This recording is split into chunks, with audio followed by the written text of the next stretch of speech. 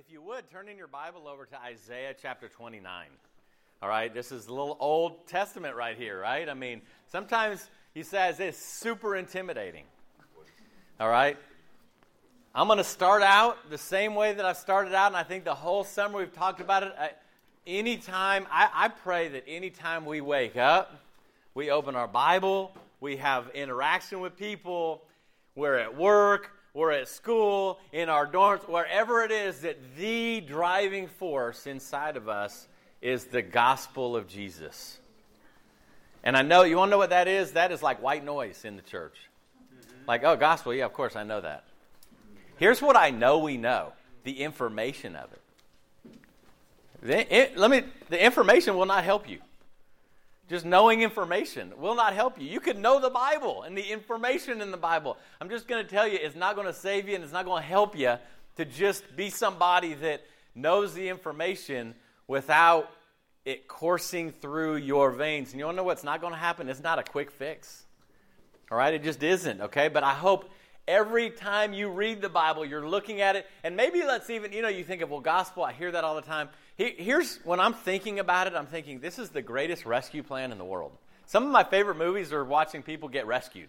Some of the most inspiring news stories are people getting rescued, right? I mean, there's people getting lost in caves. I don't know why so many people are being lost in caves lately, but they have been, and they've been rescued, okay? But you think about this, it is so inspiring when somebody goes in and rescues. And when you think of the gospel message, all right, it's this idea of God saying, I'm going to create you. I want this perfect, intimate union with you. Y'all screwed up. It wasn't him. And he said, in their worst moment, I still want them. In their worst moment. Can you think of your worst moment? Can you think of the moment that you go, I don't want to think about that moment. I don't want anyone to know about that moment. I don't ever want to go back to that moment again. Could you imagine the creator of the universe going, no, but that's the one I want to rescue? Because it's not about their performance. It's because I love them. Right? He'll deal with your performance later. Listen, a performance, when we are fully in love with him, our performance, being a disciple will be fine. Okay? I even hate using that word. But it's the idea, we think he'll like us when we measure up. And I think we've all felt that before. Like, God will like me when I measure up. Could you imagine somebody rescuing you when you were at your worst? Right? That's what he's saying. And not only that, but he says, I'm going to bring you to the safest place you'll ever be with me. The safest place to be in the open. The safest place to be real. The safest place to come and just be vulnerable and honest. The safest place to come and express your love. The safest place to have relationships. That's the gospel message. But just the information is like, oh, that's cool. That doesn't really change me a whole lot, but when it flavors every part of how I interact with my family and my kids and my coworkers and all of that kind of stuff, it makes a big difference right here, right? Let me turn on this little clicker. See if it gets going. I love this quote right here. The goal of the gospel, there is a goal to the gospel, and it's not just, hey, it saved me. And we get stuck on that. It's like, oh, I got saved. Now let's kind of live our own life, right? It says the goal of the gospel is to produce something, a type of people consumed with passion for God and the love for others. I just take a self-assessment right now. Is that the report card you would give yourself? I'm not talking about attendance. I'm not talking about, no, but Keith, you don't understand. I've never missed a church service. Okay? That's not what I'm talking about. No, but I study my Bible every single day. But I do all these really good things. Are you consumed with passion for God and the love of other people?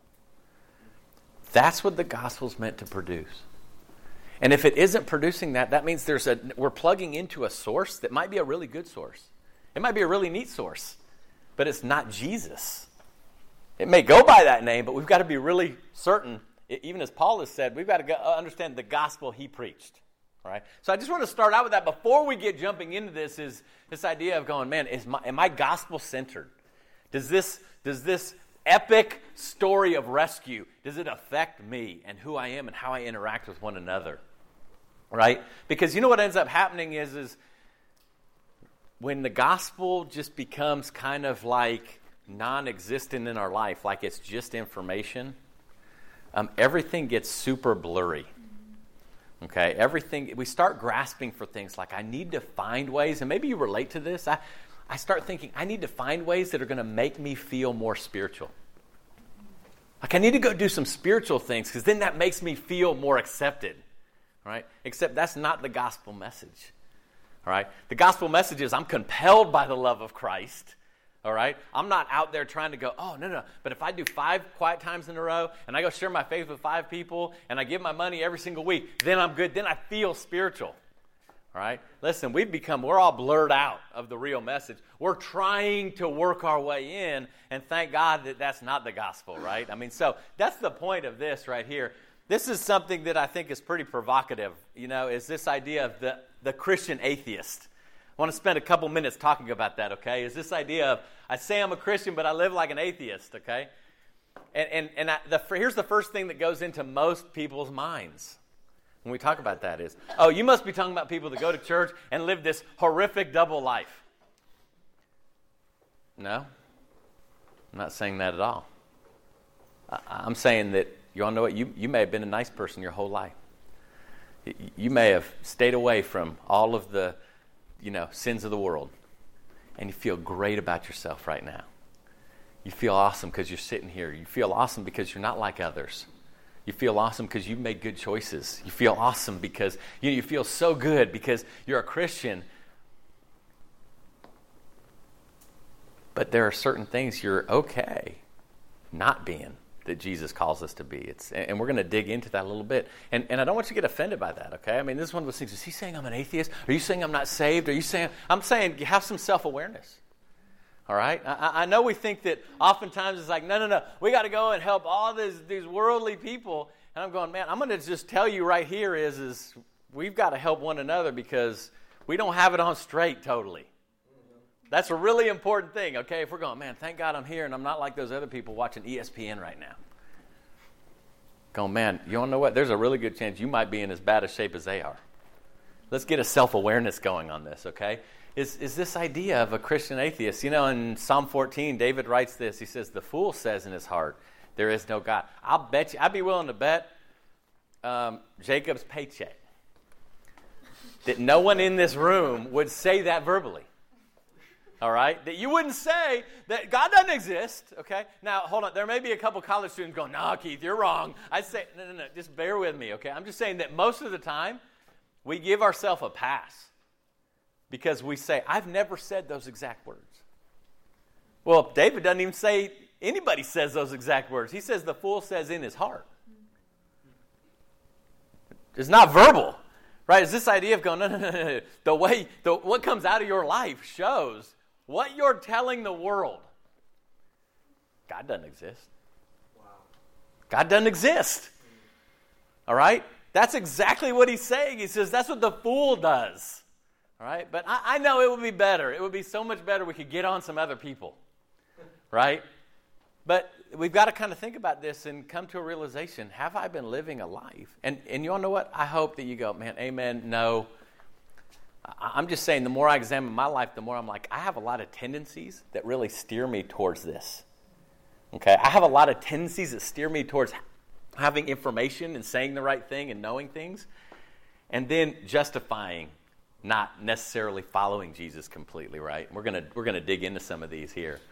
In John 5:38, Jesus is telling the Pharisees, he says, you don't have his word living in you because you don't believe the one he sent. Now, I want to kind of call your attention to something.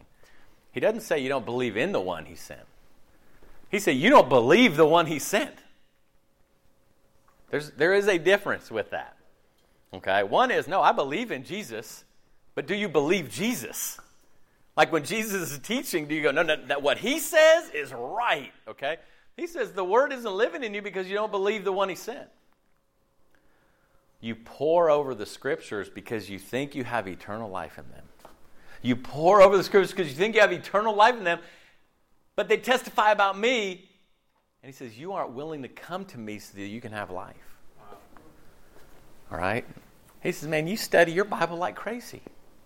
You know the Greek, and you know the Hebrew, and you know you know inside and out. You can do all kinds of stuff with, you name it. You know every story. You know the background. You know all that kind of stuff. He says, but you're missing. Jesus is saying, I'm in that, and you won't come to me.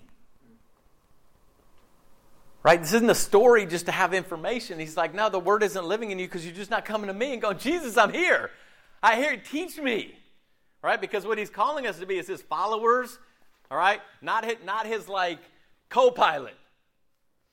Like Jesus is going, man, this world would be a whole lot better if I can just get a couple more co-pilots. He's going, no, I need people who are going to go, Jesus, teach me how to live. Teach me how to love. Teach me. I want to do what you did on this earth. Okay? And just, again, far too often we can just kind of veer and go, no, but I study my Bible.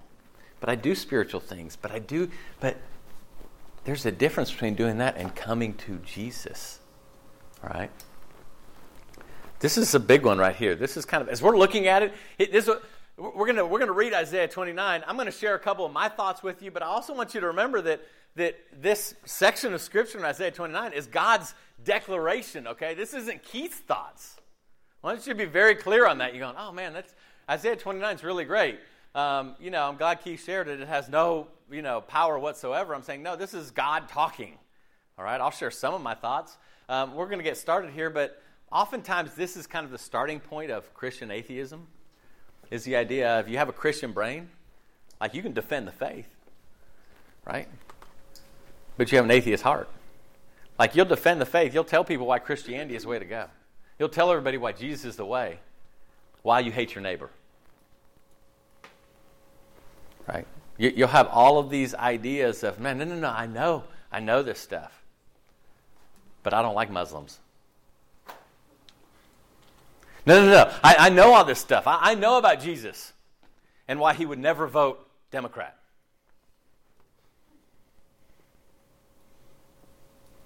I don't like those people. I don't like people that think differently than me. I don't like people that are messy. I don't like people that don't look like me. Right? And at the same time, we can have this Christian brain of going, no, but Jesus Christ is the way and the truth and the life. But I hate my neighbor. And I hate my boss. And I complain about all the things that God gives me. Christian brain, atheist heart. Right? Isaiah 29. This is God saying, folks, get a sober self-assessment. All right? He's telling his people in Jerusalem, he's saying, he's telling them, he's saying, woe to you, okay? Now listen, don't feel bad. This is the first thing, oh, Keith, you're making me feel bad. Dude, this is the gospel, okay? I mean, I'm just saying that if all we ever want is like, no, God, just tell me like how awesome I am all the time. Really, don't tell me when I'm doing something wrong. I hate doing wrong things, and then I feel bad. And then I have to pout, and then it's God's fault. If God didn't tell me those things, I wouldn't pout. I'd be happy, right? I mean, come on, we got to hear this, okay? And he starts here, and I'm going to jump on down because he's telling him this whole story about how they've kind of veered away from him. In verse 9, God's word to Isaiah, stop and be astonished. Isn't it amazing how wonder goes away?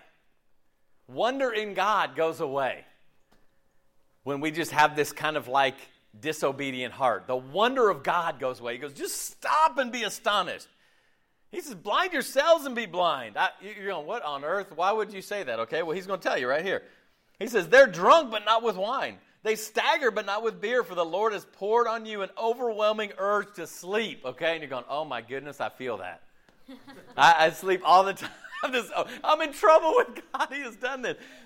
But he's saying, how you live, it's made you like you're inebriated. You have no wonder in your life. You stagger around. You just are out of sorts, okay? And he goes on. For you, the entire vision will be like the words of a sealed document, okay? Could you imagine if you got God's word given to you and it was sealed?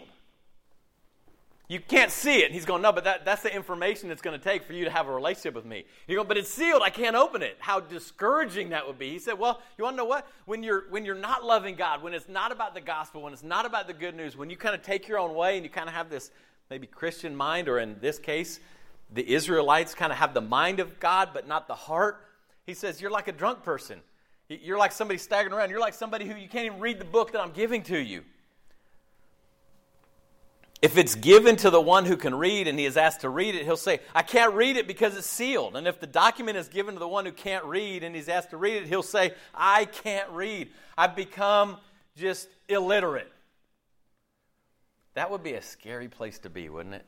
When you open the Word of God and you're going, I can't read this, I don't get this, I don't understand it, okay? He's saying, like, this is the path when it's not about the good news of God, when it's not about the sovereignty of God, when it's not about the mightiness of God, when we've done kind of strayed off into our own path. And he says, the Lord said, because these people approach me with their mouths, this is what they're doing. This is why he's going, you guys are like drunk people. You guys are like illiterate folks. He says, because when you come to me, this is what happens is you honor me with lip service, but your hearts are far from me.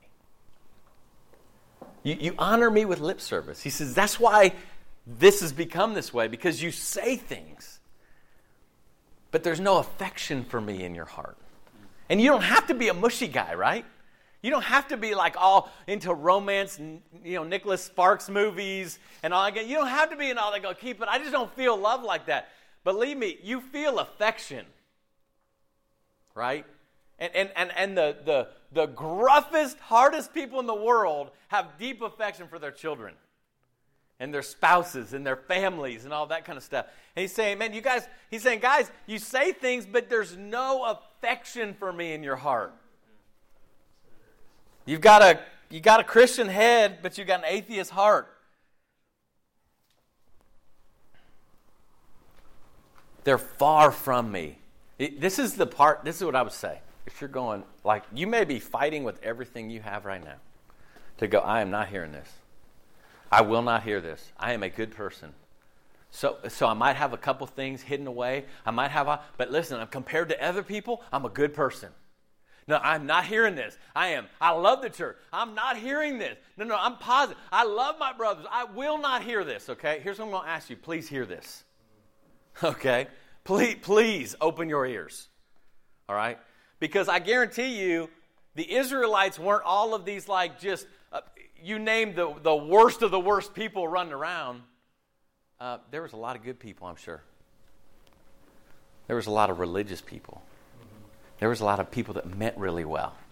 There was a lot of people that probably in some way, shape, or form like, no, but I really want to be with God, but I don't really know how to. Okay? I mean, that was prevalent. So I'm just saying, just listen to it and go, man, have I strayed into this where there's no compulsion in my heart because of the love of Christ? Like, I don't want to, like I'll do the practicals to stop sinning, but I don't have a compulsion to stop sinning. Like, his love isn't making me think that, no, look, I need to stop treating people that way. Because he doesn't treat me that way, okay? Is when we don't have that compulsion anymore, that affection for Jesus. But we are more than happy to say, but if you give me like 3 things to do and turn it into a spreadsheet of check boxes, then I'll do that. It's not what we're talking about. We're talking about being compelled by the love of Christ. In this case, being compelled by the love of God. God is talking to people that he rescued. He's talking to people that were in slavery. And he said, no, I will get you out of slavery. I will move rivers to get you out of slavery. I will move seas to get you out of slavery. I will give you everything you need. I'll give you shoes that don't ever wear out. I'll give you all the food you need. And he's being rejected. And he's saying, man, this is what I want. Don't just come to me and go through the motions. Right? Don't do that. And it goes down further. As we read down, he says, woe to those who go to great lengths to hide their plans from the Lord. They do their work in darkness and say, who sees us? Who knows us? You've turned things around as if the potter were the same as the clay. How can what is made say about his maker, he didn't make me? Or how can what is formed say about the one who formed it, he doesn't understand what he's doing? All right, this is huge. I'm just saying, hey, get some self-assessment here, man. I mean, this has been really powerful for me because this has been a huge area of my spiritual life that is coming to life. I mean, I've been a disciple for like 20 years. This is coming into clarity now of how often I order God around. Right? Do you understand what I'm saying? Like when I pray, I've learned to pray spiritual things. But and that's where I can justify my prayers. God, what I need you to do is this. Do you hear how prideful that is? Because what I'm finding is my motivation is I want God to do his spiritual things to make me happy, to make me less nervous, to make me less overwhelmed. And there may be a really good chance God is going, Keith, you don't know where you need to be? Overwhelmed right now. Like, I want you right there, okay? It's like I totally can miss the boat of going, oh, but Job was different, but Paul was different, but they were different than me. I have the power, and then when God doesn't give me relief immediately, I'm like, what's wrong with him? Do you see how dysfunctional that relationship is? Okay, it's the same idea of the clay going, how silly that illustration is. I don't know if anybody makes clay pottery anymore. I mean, probably some students do in clay class or something. Do they have that? Is that? Oh, it's art, okay. Clay class. Mark that off. You can use that in the banquet right there, okay? Clay class, okay? It's art, just for those that didn't know. I just want to help them out.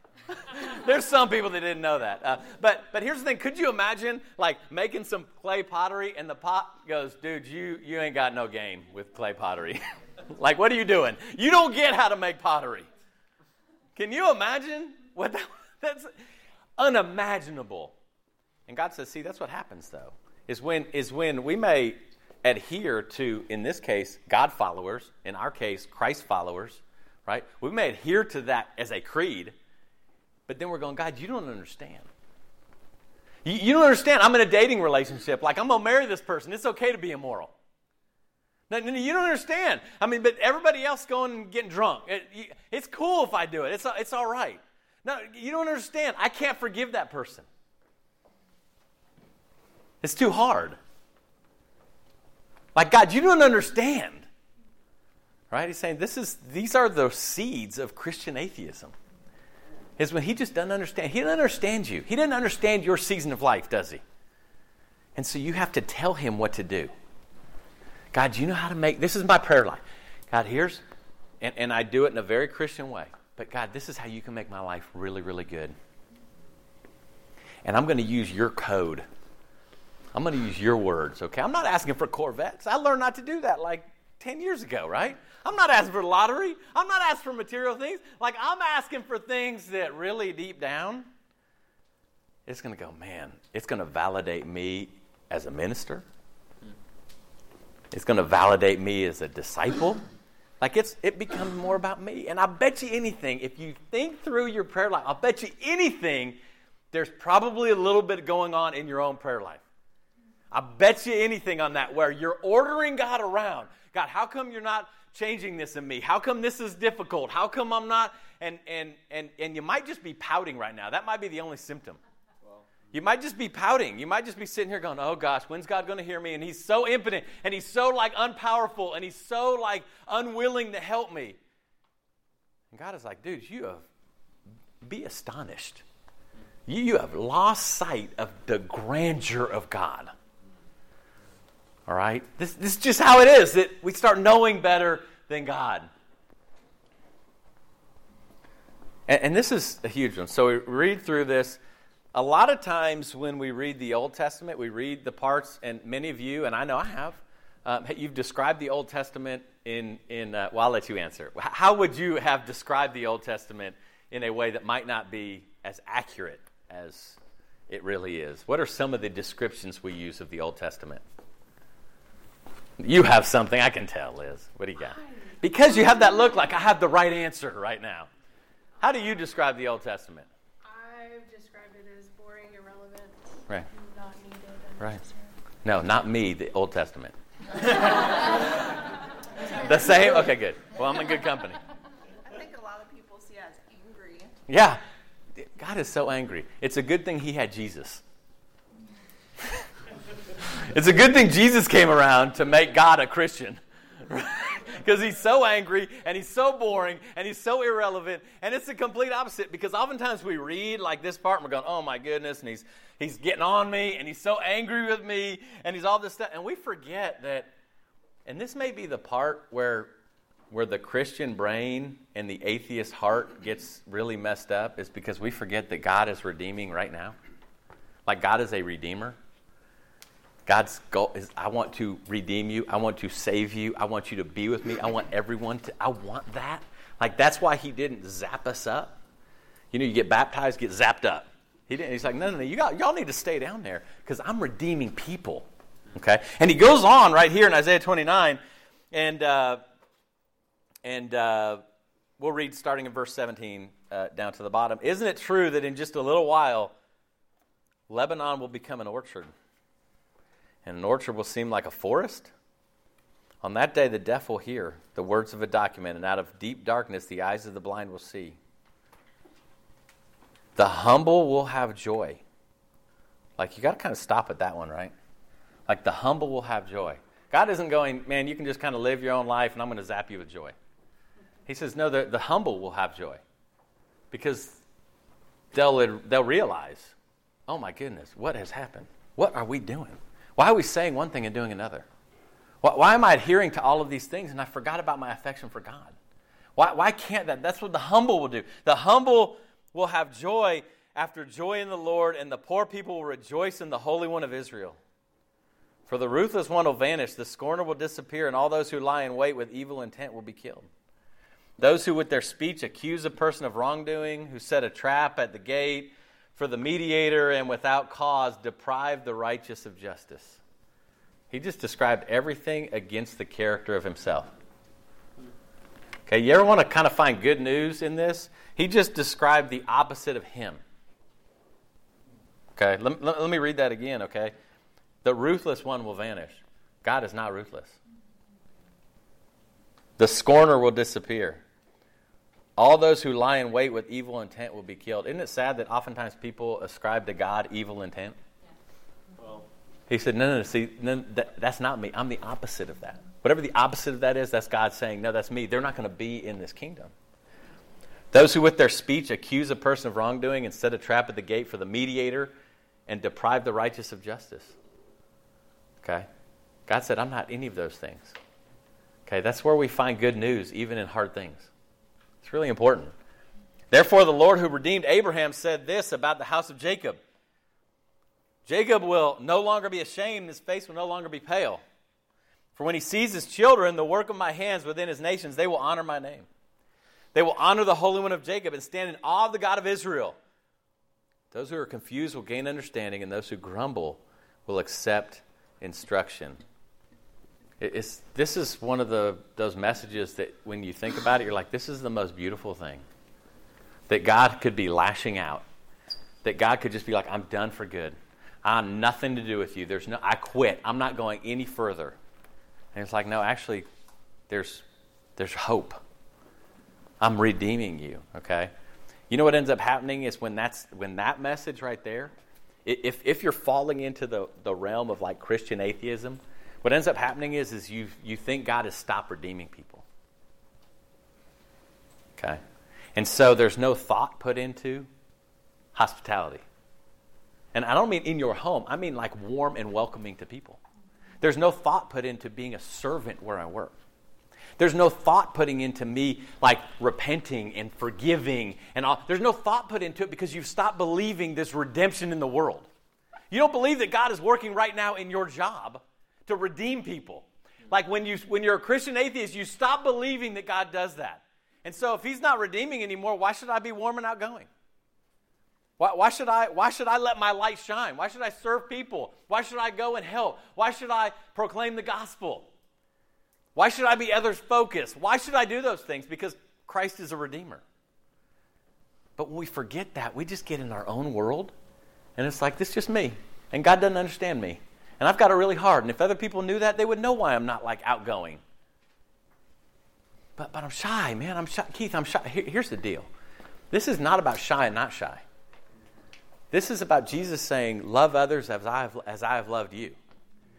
Okay, this is about Jesus going, no, this isn't shy, not shy. Don't hide behind that. This is, as I have loved you, go love others. All right? That's so important that we remember this, okay? Because, and again, this may be the part you go, man, I don't even consider God redeeming anyone where I work. I'm just trying to get through the day. Or in my class. Or my kids' teachers. My neighbors. My friends. Like, I don't consider it all that God's trying to help them because they're all rotten. I'm just trying to be good and stay away from them. But that's a sad place to be. That's where we are, though, man. Oftentimes in Christianity, we have gotten a defensive posture, which is like, stay away from sinners. They're going to taint you. I'm going, hold up a minute. I'm glad Jesus didn't subscribe to that when he was messing with me. Okay, so there's no way I can go, no, it was cool because I was a really good guy, and that's why Jesus got in there. But he wants me to be like, no, keep the sinners away. I'm like, you're reading a different gospel than I'm reading. Okay, and so we just got to think about these things, all right, and get a good self-assessment of this. We got to listen, here's the thing is, the hardest part of getting the ball rolling is the start. That's the hardest part, man. I mean, you got to expend all of your energy getting something big going. And once it goes, it goes. All right? But, man, you've got to start somewhere. It's just not listening to this message.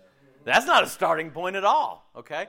But here's the deal is it surprises me so much, and I see it when this stuff is creeping into my life, I see how not intentional I am spiritually.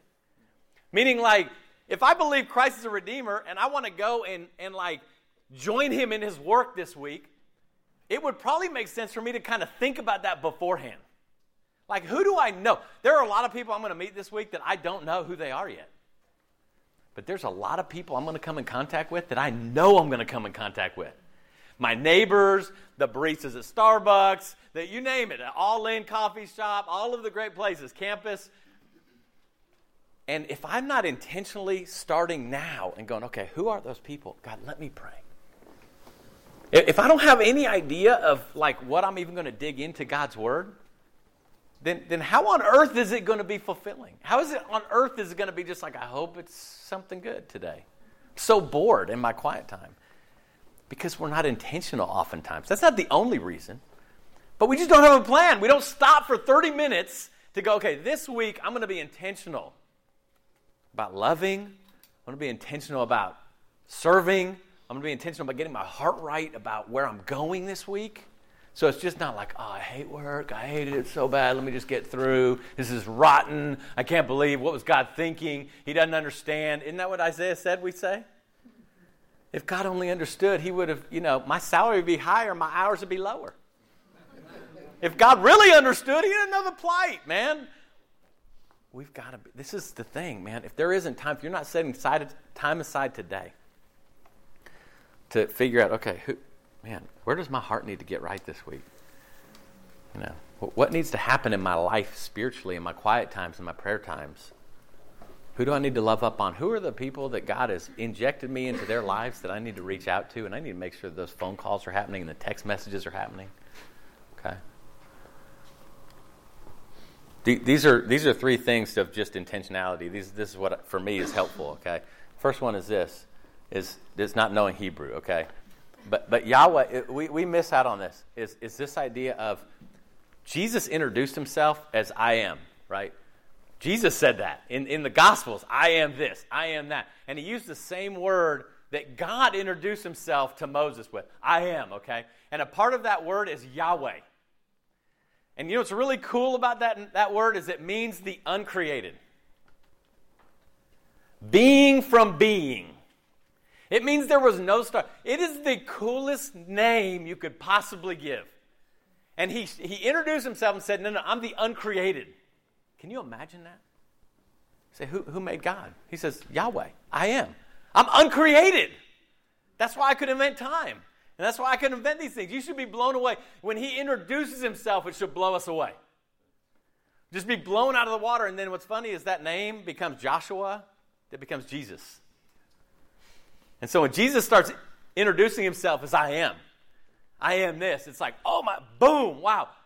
Here's the deal is though, if we don't know him more progressively every day, and when I mean know him, I mean if you really want to, go back to Exodus 3, go back to Exodus 34 when God introduces himself to someone.